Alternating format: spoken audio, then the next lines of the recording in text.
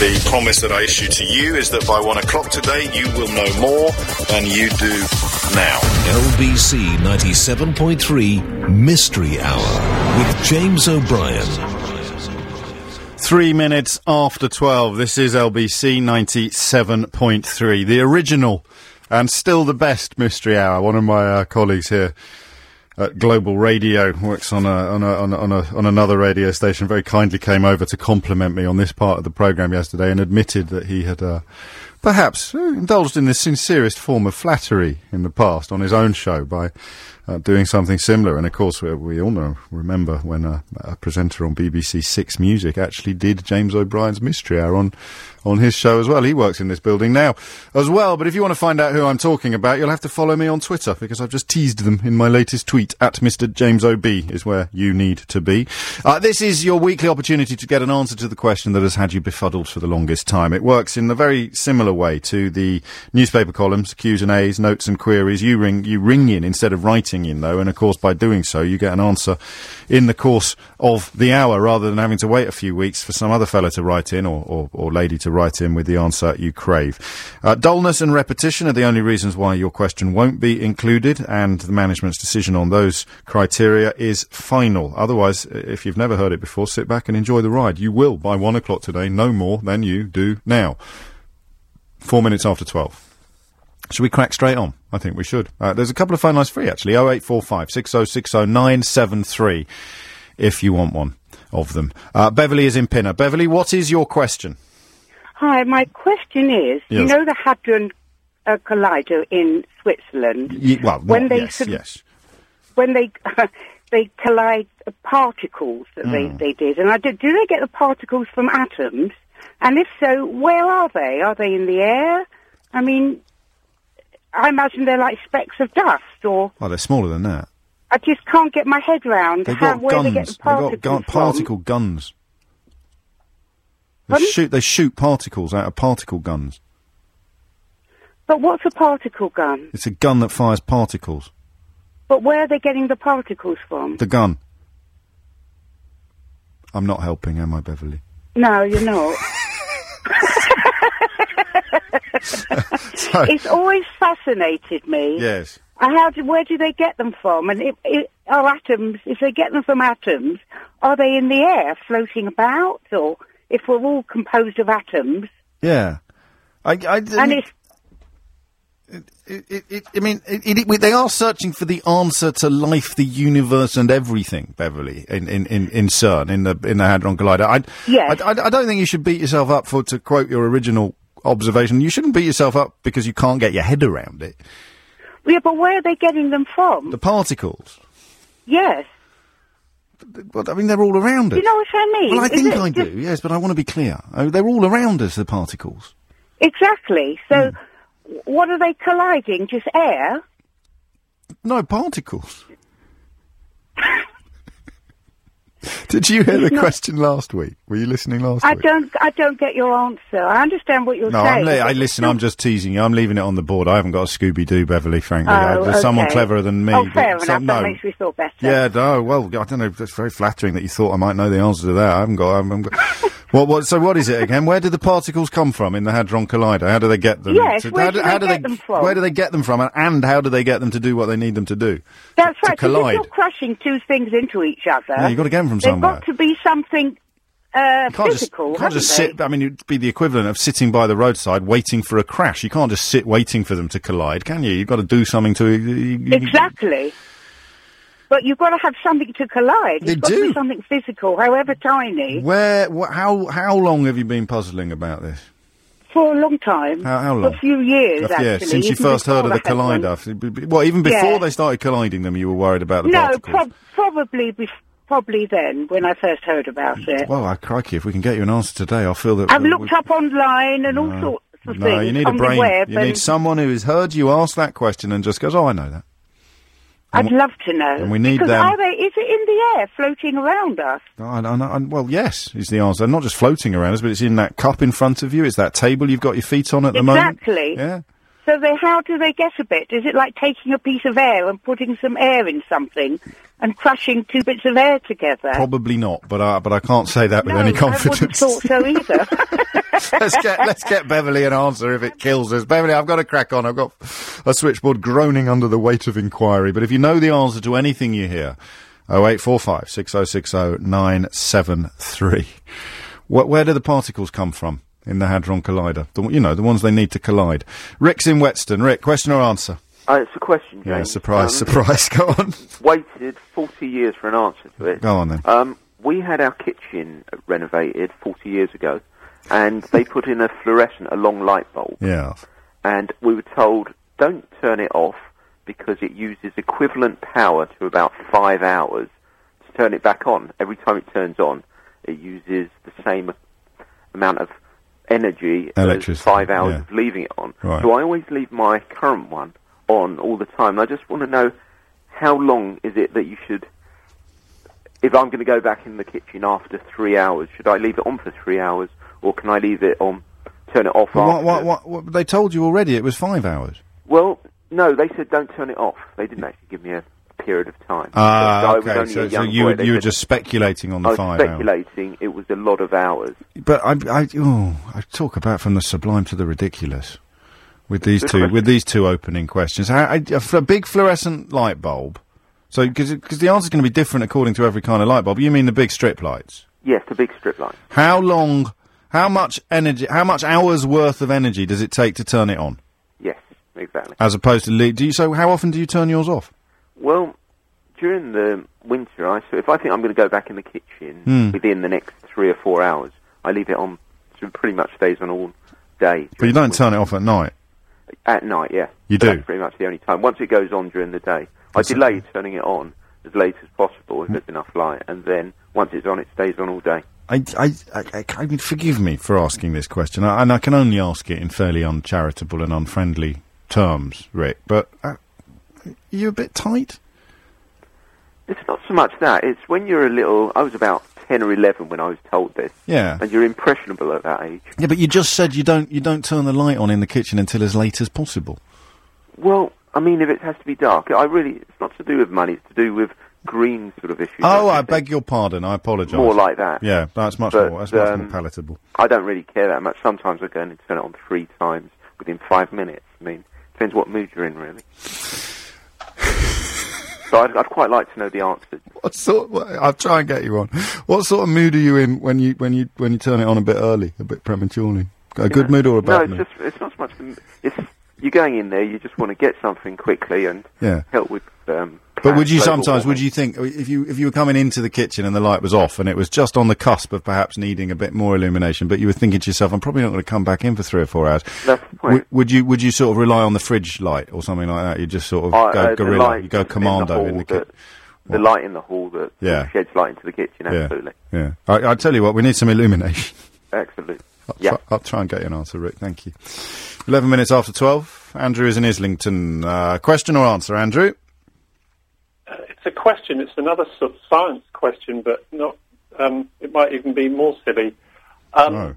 You know... So, just to clarify, Rick didn't think his question was silly, so that was quite rude of you then. Yeah, okay, I'm sorry. That's okay. It was not a silly question. Sorry, this is a silly question, but there's real science to it, and I don't know the answer.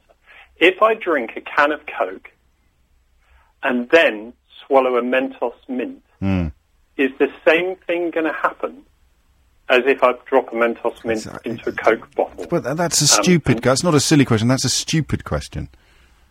Why is that a stupid question? Well, have you ever heard of anyone exploding as a result of simultaneous consumption of Diet Coke and Mentos Chewy Mints? Ever. Ever, ever, ever.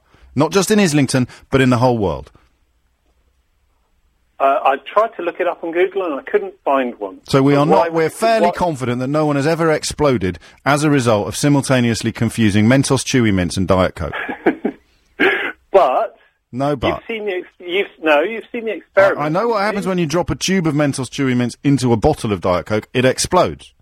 No, not a tube. No, not a tube. It's a half-full bottle to start with. If you put in a lot of mints, you get a bigger explosion. And it's a single mint, and you get a jet of Coke coming out. You can look that up. I have seen it. I've seen it. But I'll ask you the same question again. Have you ever heard of a human exploding after eating a Mentos Chewy Mint shortly after drinking some Diet Coke? I haven't, but why not? Why? What is the likelihood that this has never happened? No one has ever drunk a Diet Coke and then gone, I'll just have a Mentos Chewy Mint. Even the people doing the experiments that you refer to on YouTube would surely at the end of the experiment go, I'll just have a sip of that, and you know what, I might have a mint as well. And they didn't explode, which is the answer to your question. But the chemistry is the same, isn't it? No, you've got acid in your tummy and all sorts. And you'd have to swallow the mint whole, which is just weird, and it probably gets stuck on the way down. I'll put the question on the board, Andrew, but frankly, our heads are going to roll after this, because you should never have got on air. It's all very well laughing. That's another pair of feet making their way to the dole queue after the programme today, Andrew. I'm glad it's tickled you. Families and puppies to support, it doesn't matter. There's no way you should have got on air with that question. I'm sorry to Rick, and I'm sorry to your... So you've upset Rick, and you've got the producer sacked. Good work, Andrew. All for a Chewy Mint Coca-Cola related question. Okay, you're going to do it, James. Yeah, I have to now. I don't want to lose a job for nothing. I'm not going to do it. I'm not going to be the guinea pig. You don't add me to a list of people you've upset and offended. You be the guinea pig. Oh, I will. Get me a Diet Coke and a Mentos Chewy. Do it. It has to be Diet Coke, doesn't it? Diet Coke and a Mentos. Go and do it now, James. Go on. I can't do it. I don't like Diet Coke. I don't like Diet Coke. It makes my teeth itch. But you can do it if you want. And we'll send a live radio car round to Islington. Do you want to do it live tomorrow morning? I want to know the answer. I'm not doing it. Well, then there's an easy way to find out. That's for you to do it, James, because you're really confident. It's normal Coca-Cola. Oh, you think I'm scared now? Is that what you're saying? A little bit. You think I'm actually frightened of having a swig of Coke and a Mentos Chewy Mint in case I explode? A whole can of Coke. Right, the producer can save her job. I'm not drinking a whole can of Coke. I'll burp. That was the question. I'm live on the radio, man. I can't be drinking entire cans of fizzy pop. Do you think this is? Travel news. You got enough time, easy. Say that again? The travel news. You got enough time. J. Louise Nights in the LBC 97.3 Travel Centre. Not Diet Coke, apparently. No, full fat Coke, because it has to have all the sugar in it, apparently. OK, in Kensington, Addison Road. I was going to stay silent for a while then, just to make you think I died after drinking Coke and Mentos Chewy Mints, but then I thought you might have just turned the radio on and you wonder what's going on. And then I thought, I'll do a burp, and then I thought my boss will be listening, so I better not. I probably should have just carried on. Robert's in Hackney. It's Mystery Hour. Question or answer, Robert? It's a question. Yes. Okay. Why does porridge stick to a non-stick pan? Yeah, all right. I like that. You're on. How long has this been? Had you bothered? I've been cooking porridge for years, and I could never figure out why it sticks to the pan, even if you rinse it in cold water, hot water, soon but as you you take not, it I mean, off the cooker. A non-stick pan doesn't... I mean, scrambled eggs stick to a non-stick pan, but they don't stick as much as they do to a non-stick pan, or a stick pan. Yeah, but the porridge sticks all over the non-stick pan. It's not just a little bit caught on the bottom. But is it in no way... non-stick. Is it in no way less sticky than in a non-stick pan? I've never tried it. I've not had any non-stick pans for years. Non-stick? You've only got non-stick? Non-stick. You haven't got any non-stick? I've got non-stick. You got none what? I guess I have non-stick, which makes them non-stick. Yes. Let's find out for you quickly. So we've got, there's a snort there for nothing. That's because of the Coke I drank in the travel news and all the mints I ate. So we've got the Hadron Collider, the fluorescent light bulb, the non-stick porridge pan, and the Mentos Chewy Mints. Thank you, Robert. Paul's in Guildford. Question or answer, Paul? It's an answer, James. Good. Go on. It's on the Hadron Collider and your particles. Where do the particles come from? Right, well, you'd need something that emits alpha or beta radiation. And I hope I got this right. Go on. You have some, I mean, I'll better explain. You have alpha, beta, and gamma radiation, the main three ones you might be familiar with. Alpha and beta are actually particles, and gamma's energy. Right. So alpha's a fairly heavy particle, beta's a lot lighter, And basically, you want a charged particle that you can smash into each other. Yeah. And they're accelerated by energy themselves, thanks to the electromagnetic fields. And you actually get the particles, which was the question, from something that emits those particles, which is a radioactive source. So if you think of uranium or something like that. So they'll have they'll have a radioactive source in the Hadron, 2 radioactive sources in the Hadron Collider. That's right, yes. Do you think that will be a satisfactory answer for Beverly, who asked it? I hope so. Do we know what's actually in the Hadron Collider, what radioactive source they use?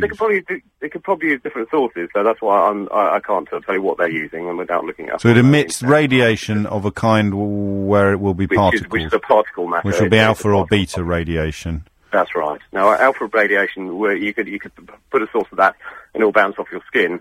Beta radiation will go through your skin and could damage your genetic makeup. Wow. Qualifications, Paul? My father was a nuclear scientist. Your father was a nuclear scientist? Nuclear physicist, yes. Nuclear physicist. What do you do? I'm an accountant. That was cruel, wasn't it? Does that get a round of applause? No, I'm going to give you 2, because that was just cruel. So did your father, the nuclear physicist, sit you on his knee once and say, "Don't follow me into don't follow me into the glamour and the money and the fame of being a nuclear physicist. You want to do something sensible, son. Be an accountant." Something like that. But well, I don't think he actually sat me on his knee. You just sort of get it by osmosis. Give him another. Go on, the first ever hat trick. Thank you very much. Well played, Paul. It's not exactly no, I won't do that joke. Tony's in Chislehurst. Tony, question or answer? Question, please, James. Yes. Why do geese fly in a V formation? It's aerodynamics. Same reason cyclists sort of tuck in behind each other to get into the slipstream. Use less energy, right. and then they take it in turns. Who chooses to be at the front? Well, they take it in turns. So they can conserve energy as they make their way over a long journey. And your qualifications? I am half goose. I think we've had it before. It's just there. It's in my brain, Tony. It's filed away, and that's a huge chasm in my brain that's full of useless information. Okay. Are you going to take that?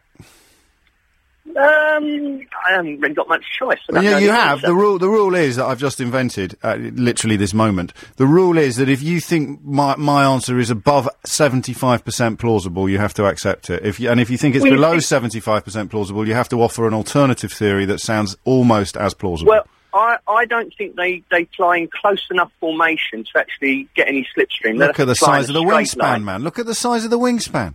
No, they'd have to fly in a straight line. No, the wingspan. They wouldn't be able, if they flew in a straight line, they'd be flying into each other's backsides all the time. They wouldn't be able to see. Hold on. Tour de France. Pardon? All the bikes don't ride in a V, do they, to get the slipstream? No, because a bike is much narrower than a goose with its wings extended.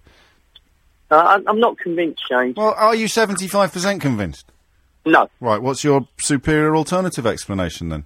I'll wait and see if one of the... No, you can't have that. You've got to accept what's before you. In the absence of... Listen, this is the first rule of science. The best available explanation for all the observable evidence. This is Thomas Kuhn's theory of paradigm shifts in a flipping nutshell, I've only had one answer, though. I need a choice to make a decision. But that's the best available explanation of all the observable evidence. Until it's put out there. All right, OK. No, that's your prerogative. Pat's in Wimbledon. Pat, question or answer? Question, please. Go on, Pat. I want to know why the signs for the service stations on the motorway have a spoon and a fork and not a knife and a fork. It's a question my son asked me when I said, when you see the knife and fork, we'll stop and have something to eat. And he told me, no, it's a spoon and fork, Mummy. Well, and he was right, was he? Yes. And you've checked this on more than one sign now, subsequently. Yes. You're confident? Yeah. Confident, yeah. I would now like to have a brief conversation about service stations you visited lately, but I'm conscious of sounding like Alan Partridge already on a daily basis, so we'll probably steer clear of that one. Okay. And there's a Judith Pantry there if you're making your way up the A30. Right, you're on. So why is it a spoon and fork and not a knife and fork? That's it, yeah. Couldn't just be because a knife looks like a letter. No, I don't think so. No? Why not? No. Why is everyone shooting down my answers today? Oh, I'll stop giving them soon. Pat, thank you. What's your little boy's name? Andrew. Andrew, thank you too. Is he at school? Yes, he is. Well, this will be something to welcome him home with, hopefully. Podcasts are available at lbc.co.uk so he can hear his little moment of celebrity. Christian is in Hertford. Christian, question or answer? Answer, James. Come on, then. Coming to do with the fluorescent tube. Oh, yeah. Question from Rick. A fluorescent tube effectively works on the hot cathode principle. Oh, yeah, as any fool know. Of course. Well, as opposed to a cold cathode tube, which everyone calls neon. A cold cathode tube, as if it would be that, eh? Go on. Okay, well, basically you have a strip of mercury which runs the length of the tube, and there's a gas in the tube. I can't remember what the gas is. Argon. But you need, it could be argon, actually. That tends to go into cold cathode, though. I'm not sure it is. Sorry. But you need a very big bolt of electricity to basically heat that mercury up to fire the gas. So you have a starter, which effectively is a capacitor, which can use quite a lot of power, so you've got to charge that up. Nowadays, starters don't use any power particularly at all, but maybe your guys, one from 40 years ago, did use a lot of power because it was inefficient. But the modern ones aren't inefficient at all. So he should just turn it on and off with gay abandon. Well, if he changes if he's got the original capacitor from 40 years ago, then no, it's probably inefficient. It is using quite a lot of power. The capacitor is in the fixture, not in the bulb. Because he must have changed the bulb in 40 years. Yes, totally. It'll be in the actual housing of the fixture. Well, he probably hasn't changed the capacitor. LEDs anyway. So, yeah. So the answer is, well, hang on, because then again, if he's got the old capacitor, how many hours worth of uninterrupted energy is the equivalent to turning it on? We don't know I'd be incredibly surprised if it's anything more than about 20 minutes. Yeah, so would I. Even at the old type of capacitors. Yeah. I'm going to give... They don't use that much power. What are your qualifications? I'm a lighting controls engineer. Yeah, but apart from that? I did electrical electronics engineering at university. You could hardly be more quiet. These are people who don't listen to Mystery Hour on a regular basis sometimes don't understand what I get so excited about. But you phoned up to answer a question about light bulbs, and you are a lighting controls engineer. Yeah, I control the lights. I don't actually put the lights in. I just tell them what to do. See, that's just fantastic. No, it does. You've had your round of applause. Great work. Thank you, Christian. John's in Hornchurch. John, question or answer? It's a question, James. John. Your oral hygiene. What? Oral hygiene. Oral hygiene. Yes. As in the mouth, not the ear. Of course. Why is it we're told constantly by advertising that there are nasty bugs, bacteria living in our mouths? And when we go to the dentist, they're scrupulous about oral hygiene with, this, that, and the other. Why is it when we brush our teeth, we just turn up our toothbrush and pop it into a cup and leave it overnight? Surely there's nasties and bugs and all sorts living on that toothbrush. Why aren't we told to put the toothbrush or the head of the toothbrush in some sort of sterilising agent? Surely it's a bad thing. Well, you've almost answered your own question. It is, and we should, but we don't because we never did. Well, perhaps we should. Well, yes, there's nothing to stop you doing that. I mean, to be fair, the really unpleasant answer to this involves the other appliance in the bathroom, other than the sink and the bath, and the pollution, shall we say, that will reach your toothbrush bristles if you leave it exposed. I won't go on, but we've covered that in the past. No, people are having lunch. We've covered that in the past for reasons that currently elude me, but it was pretty grisly listening, I can assure. I mean, obviously, there will be bacteria gathering on your toothbrush while it's in the cup. It just occurred to me because we went away for the weekend and I left my toothbrush and bought a new one when we were on holiday. We came back and I thought, should I be putting this in my mouth? Well, it's all happening in Hornchurch, isn't it, John? It is. It's certainly in my mouth, it is. I mean, what do you want? What would constitute an answer? Someone saying... Well, I'd need somebody to tell me, are there any health risks with using a toothbrush that's been upturned and simply rinsed after being used? Yeah, all right. I like that, because there must be. But how big is it? Is it worth actually changing your habits for? Thank you very much. It's LBC 97.3. I'm James O'Brien. The time now is 12:30. The promise that I issue to you is that by 1 o'clock today you will know more than you do now. LBC 97.3 Mystery Hour with James O'Brien. 32 minutes after 12, you're listening to LBC 97.3. It's Mystery Hour. It's also proving quite amusing this week, which is always nice. Claire in Guildford has texted 84850 to say, James, please stop making me laugh. I'm trying to pipe cream onto my cupcakes. It's a family show, Claire. You don't need to share that sort of information at 33 minutes after 12. And Jen says, James, your snort just made me snort in the middle of my otherwise quiet office. I should mention at this point that I'm doing proper comedy on Sunday, if you want to come along, at the Soho Theatre. It's a blend of current affairs conversation and ideally a few gags called No Pressure to Be Funny. And various people on the panel this week, including Mark Dolan, who you probably will know from his appearances on Nick Ferrari's show. Andy Saltzman, the comedian and cricket enthusiast. Padraig Reedy will be there from the Index on Censorship, and Helen Lewis, deputy editor of the New Statesman, and little old me. So get online there. The tickets are available from the Soho Theatre. It's called No Pressure to Be Funny. It's on Sunday night.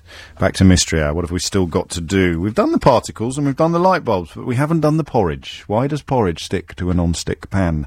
Why do geese fly in a V? Why is a service station, why is food represented by a spoon and fork crossed on the sign, not by a knife and fork? And I've just retweeted Balcony Shirt's evidence that question was actually correct. He said himself, I didn't believe her, but she's right. If you follow me or indeed him on Twitter, I'm at Mr. James OB, he's at Balcony Shirts, you'll be able to see the picture that he has found. And how much damage do you do, potentially, to yourself by leaving your toothbrush uncovered overnight? There's quite a lot there. Let's get some more. Henry's in Ilford. Question or answer, Henry? Hello, good morning. It's a question. Go on, Henry. You know the video LBC put on from Gordon Brown snubbing the policeman outside number 10? Well, you say snubbing. I personally was a bit uncomfortable with that and the way everyone thought it was hilarious, because Gordon Brown is blind in one eye, and it's perfectly possible that was why he couldn't see the policeman's outstretched hand. But I'm familiar with the footage you refer to. Anyway, that made me wonder, what is the role of that policeman you see on all the pictures standing outside the door? He's got no arms. Why does he stand there? He has got arms. No, he's unarmed. He's no gun in his hand. Oh, he's got no weapons. Sorry. Why does he stand there? The whole Downing Street is surrounded by armed police. Why? What's his role or position standing outside the door? You can't just sort of rock up and start knocking on the door of Downing Street, even if you've got through the original. If you look on the telly, whenever anyone arrives at the door, it just gets opened up. You never see from the inside. He never opens it, does he? Yeah. So it could just be decoration. It's decoration. It's decorative. It's nice. Possibly, but I mean, it's supposed to be a recession. The decoration they've got for Downing Street. Yeah, you're right. Okay, you're on. What's he doing there? That policeman outside number 10 Downing Street. Okay, thanks. No, thank you. It's a lovely question. What's made you wonder about it, Henry? Basically, that film made me wonder, but my child is also doing a project now in London, and we've got loads of postcards from Downing Street. And there's always a copper outside Downing Street, isn't there? Always one copper standing with an old-fashioned helmet outside Downing Street. You're right, actually. Why? We'll find out. Well, hopefully we will. Someone listening's probably done it. Such is the nature of Mystery Hour. That's why our motto is, if you build it, they will come. Andy's in Staines. Andy, question or answer?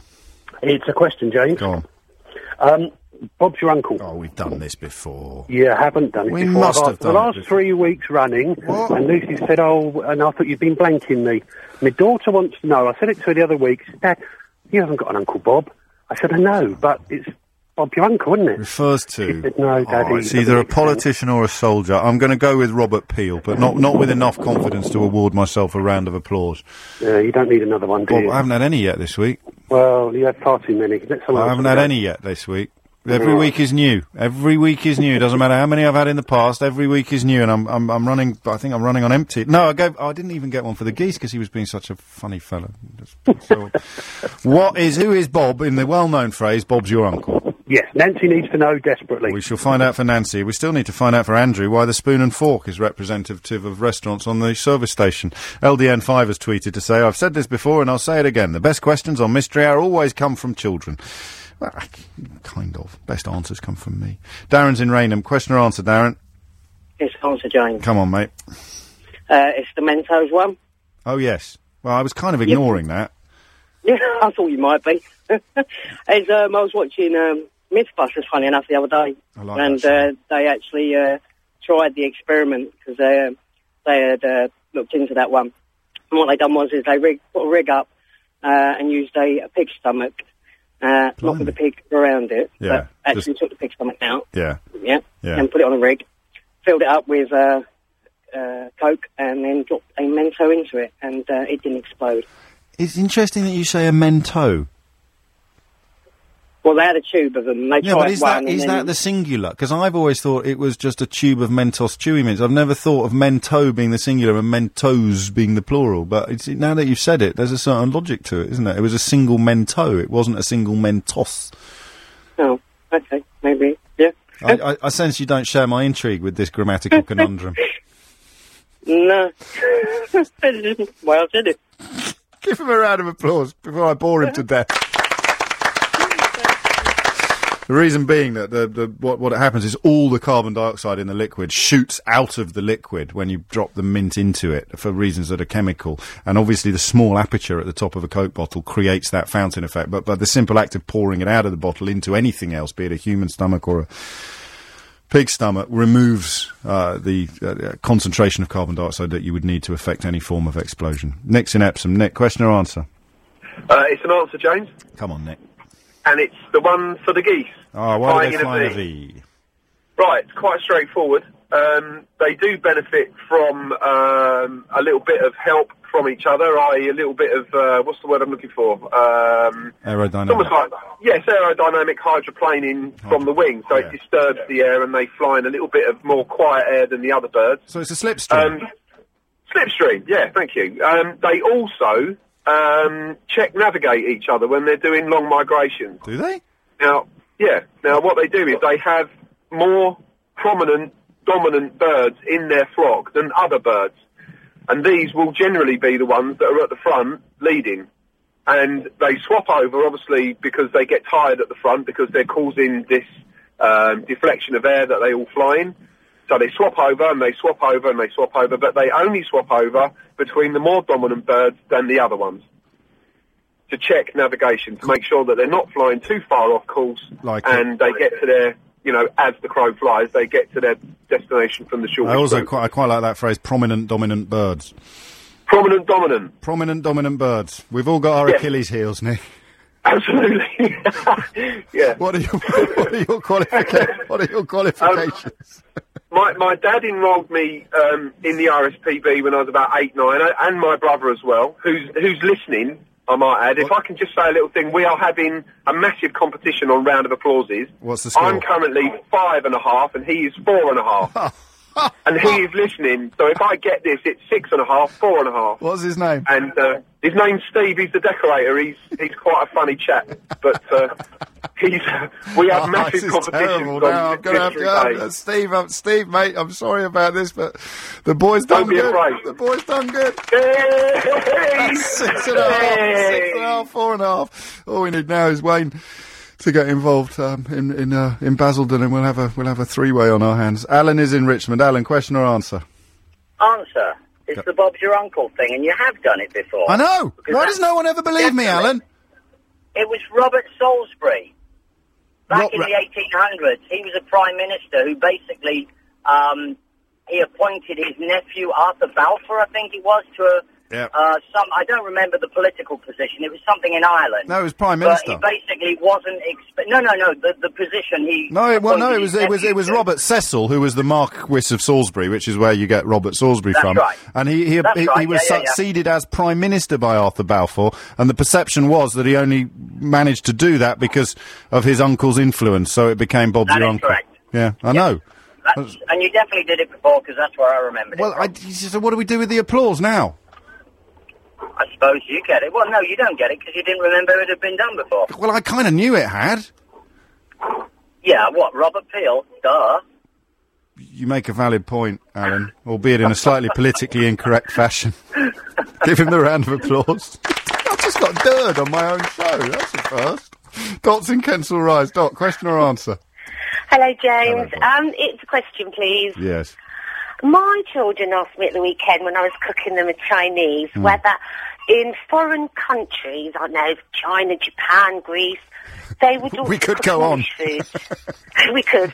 Whether they would cook English food, whether they would do fish and chips or go out and buy the ingredients for roast beef. But you mean as a treat? You don't mean like when you're in Greece and you walk past a taverna and they advertise that they do an English breakfast because that's for English people. You mean in the way that we go out for Chinese food? Would a Chinese family go out for? There's that great sketch from Meera Syal. What was Meera Syal's comedy show with Sanjeev? Oh, goodness gracious They'd say we're going out. The Indians would go out for an English, and they'd say we want it as bland as it can be, and all that sort of thing. It was brilliant, really. Yes. So we don't know. And would they cook it at home? Like we could go and buy the ingredients for Chinese food and cook it at home. Do they do that abroad? No, I'm only going to let you have the restaurant question. Oh, all right. Well, because you're only allowed one. You're welcome. So can you go out for an English when you're in India or indeed in China? And it's got to be aimed at the natives, not at the English tourist. Eileen is in Walthamstow. Eileen, question or answer?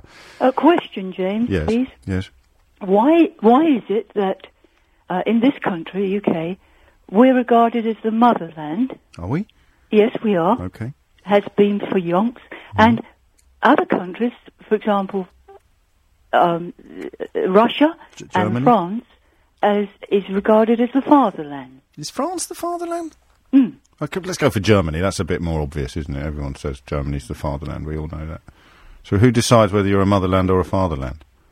Who decides? Yeah, that's your question. That's my question. Yeah, I know. Why is it? Are you sure? Forgive me, but are you sure we're the motherland? Oh, yes, we are. Most definitely the motherland. But really? I've never heard it referred to as the motherland. Well, it's about time it was...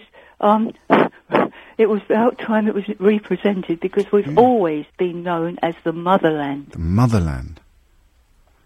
And so's Russia. Is it? Mm. Why would that be? That's a lovely... That's why I know you don't. I'm just sort of, being rhetorical. Mm. Oh. Why would that be? Because it can't have anything to do with common language of origin, can it? No, it can't. We've all got the same roots. No. And I'm just in the dark about that. Maybe someone has got the answer. Let us find out in the only way we know how to, Eileen. All right, thanks. Thank you. 0845 6060 973. We've got a few questions that we need to get answers to. Why is Germany the fatherland and Britain, and I didn't know this, but Eileen is absolutely convinced, Britain the motherland. What does the police officer outside number 10 actually do? We've done the origins of the phrase, Bob's your uncle. Can you go out for an English in foreign countries as a native, not as a deliberate appeal to expats, English expats? How much muck and bacteria do you get on your toothbrush when you leave it out? And why do service stations advertise the availability of food with a spoon and a fork instead of the rather more obvious, perhaps, knife and a fork? We've done quite well, but I do note from the early days of Mystery Hour this afternoon, we still don't know why porridge sticks to a non-stick pan. It's 12:45.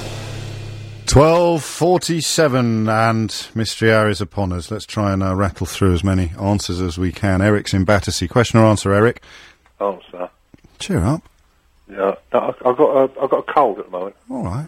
Coughing. Sorry to hear that, Eric. Go on. Yeah, it's answer for about number 10 Downing Street with the police officer. Yeah. Is number 10 the door can't be opened from outside.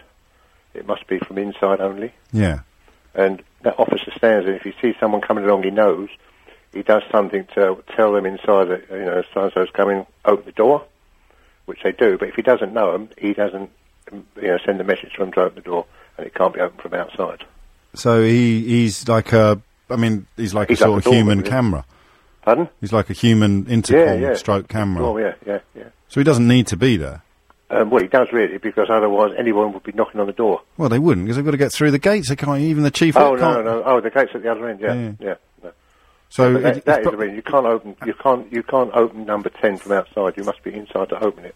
Sure, so they don't... But you could have a spy hole, like we've got on our front door, you just have a little look through. But it just looks right, having a policeman outside as well. And actually, just to add to your answer, because you've earned your applause, there's I went to Downing Street last week for a charity reception with Sam Cam James, a charity called Hannah's. It's a very worthwhile charity. And the policeman standing outside the door, who was charming and willingly posed for photos, was in full body armour and holding a very large machine gun. I assume he is the last security stand, so that's a sort of supplementary. You were going there. What are your qualifications, Eric? No, I used to work on the tour buses. Oh, okay. And all the people used to always tell the customers that. Of course, I like it. I hope you feel better soon, mate. Right then. Seriously. Vitamin C. Right, thank you very much. Vitamin C is what you want. Bye-bye. All right. Laura's in Clacton-on-Sea. Hello, Laura.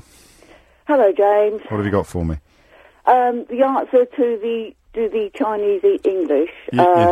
Yes, they do when they're in China. They go to Western restaurants and they also use knife and forks to eat with. As a sort of culinary adventure? Yes. In the way that we... How do you know this? I had a Chinese student stay with us the other summer doing a sort of exchange of foreign students. Yeah. And she told us, because obviously I asked her if she wanted to eat with chopsticks, and she said, no, we go out to English restaurants and we use knife and forks there. What meal were you serving when you asked her if she wanted to eat with chopsticks? Just an ordinary English meal, because we have to treat them the same Was it like sausage and mash? Yes, something like that, yeah. You'd struggle with chopsticks. I can't couldn't cut the sausage. No. You couldn't cut a sausage with chopsticks, could you? No. I think she did actually try to do something like that, but it didn't work, so she went back to knife and forks. Quite right, too. So she'd turn to her friends and she'd say, hey, shall we go out for an English? Yes, they do, yes. Love it. Beautiful. And it's not until you actually speak to them and you realise, oh, yes, they don't understand how to use knife and forks as well, because obviously it's all chopsticks. Yeah. And I'm a first-timer with you, James, so it'd be nice to me. I couldn't be much nicer, Laura, could I, in all honesty? No, you're lovely, thank you. You're very kind. Hang on, don't go yet. You've forgotten your little party bag. Oh, do I get an applause for that? Yeah. Thank you very much. Have a lovely day. Pat's in... Oh, I might go out for an English after this, actually. Pat's in Godalming. Pat, question or answer? It's an answer. Come on, and Pat. It's why we're called the Motherland as opposed to the Fatherland. Yes. And it's just historical. It's because of Queen Victoria. It's during our period of time of biggest expansion, we had Queen Victoria on the throne. She was the Empress of the world, and the rest of the world referred back to the Mother and the Motherland. I think you're probably right, but are you sure you're going for Victoria, not Elizabeth I? You can go for either, but the biggest expansion, because you had Elizabeth I and the discovery of America, etc. Yeah, but we had France then. I mean, you know, that's why it's sort of during our periods of expansion, our biggest expansion is we had a queen on the throne. So it was predominantly Victoria, but it's also mentioned that too. So the Russians would be the Tsar, and Germany would be a Kaiser. Yes, and that's it. During the times when hang on, Russia's the motherland as well, but that might be because of Catherine the Great then. I thought Russia was still the fatherland as well. Oh, I don't want to get into a scrap, but it's going to be the gender of the monarch at the time of most expansion, imperial aggression, expansion, call it what you will. Qualifications, Pat? Just an interest in, I actually looked it up a few years ago because it is, I thought it was odd that we were the motherland. You're on, let's go. A round of applause for Pat, please. It's 12:52. Do we need some more answers, do we, or have we done everything? Have we done everything? I think we might have done. So we're going to get close. What have we got left? You can go out for an English. We've done Fatherland and Motherland. The policeman outside number 10. Why is it a spoon and fork on a motorway service station sign? How much bacteria do you get on your toothbrush if you simply leave it out in your bathroom? Is it ever going to be hazardous? Why does porridge stick to non-stick pans? So we've done all the grown-up stuff. It's just the relatively simple ones left. And we can probably squeeze in a couple more questions. Malcolm's in Winchmore Hill. Malcolm, question or answer? Good afternoon, James. Hello, question. Marvellous. If you've got two people travelling in different directions on the M25... Whoa. Well, I mean, if Mystery Hour has a rule, the rule is we don't like questions about roads. Ah. Who did you speak to before you got put through? Do you know? Yeah, the one girl at the end of the phone. Any distinguishing features, Malcolm? Because they'll both try and blame it on each other. Well, I can't see them from here. No, I know. I meant vocal features.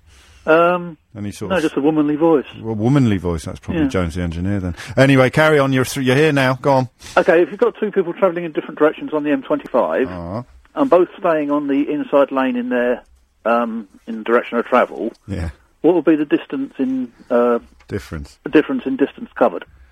Why? What? Go. So if you're travelling around the M25... Clockwise, you're on the inside lane. Anti-clockwise, you're on the outside lane. That's right, yeah. So it would be the distance in those two radiuses times the length of the whole M25. Well, no, because it's not a complete a true circle, is it? No, it doesn't need to be, because you just measure the distance from one lane to the next. Is that going to be constant all the way around? No, it's not, because part of it is a 3-lane motorway, isn't it? Yeah, this is why I don't do road questions. Do you think, who's going to know that? I've no idea, that's what it's a mystery, isn't it? I can't really set up something called Mystery Hour and then complain about a question being too mysterious.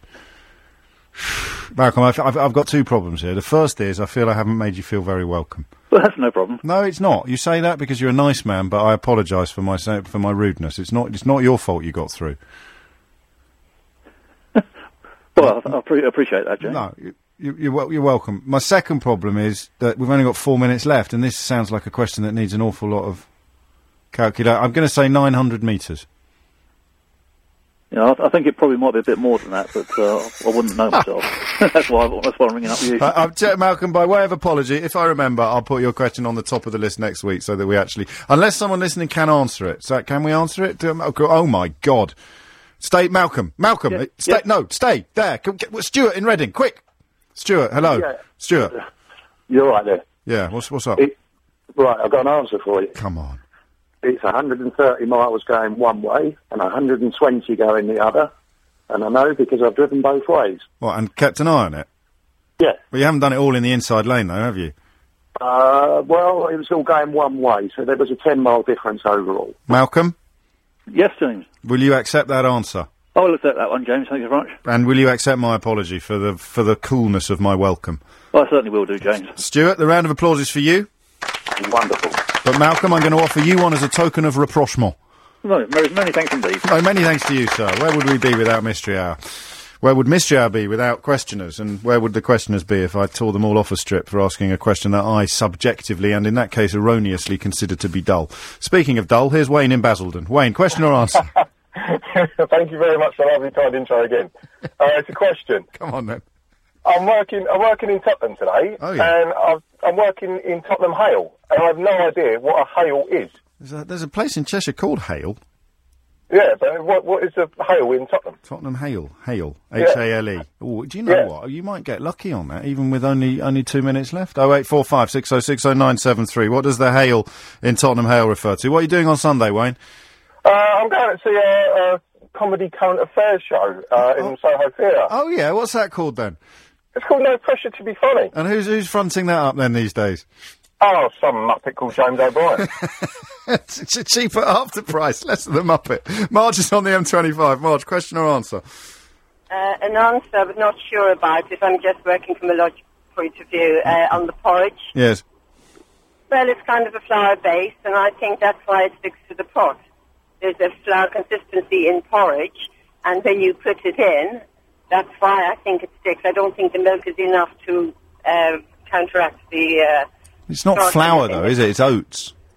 No, I know, but there is a kind of flour, if you look at any porridge, that kind of in it. I don't know. I was hoping somebody else was doing it with the answer, because I am curious. Yeah, well, I'd like the way your brain works, Marge, but you'll forgive me for not awarding it a round of applause at this point. I think it might have something to do with the sugars in the milk, strange though that sounds. Clive's in Woking. Clive, question or answer? I need to dispute an answer, I'm afraid, James. James. We go. Go on. I bet it's the road question, isn't it? It is, I'm afraid. I knew it. Go on, then. Okay, the gentleman said it was 10 miles different one way to the other, yeah? Yeah, clockwise to anti. There's hardly any point from the M25 where you cannot see the other carriageway. For the circumference to be 10 miles different, they would have to be quite a way apart all the way round for that to ring true. Yeah. I can't give you an exact figure. So that's the quibble, is it? Yeah, but... No, but you think about it, yeah? No, I do. Well, no, I won't think about it. Why not? Well, because I don't do road questions precisely so that I don't have to think about things like this. Yeah, but, okay, so I think it's wrong. Yeah. And I think the difference would be a matter of a few metres. I said 900. What, metres? Yeah. But you said you didn't do road questions. Oh, so how can you answer it? This is it from me for another day. We'll do it again tomorrow from 10. I remain James O'Brien. Julia Hartley-Brewer is next.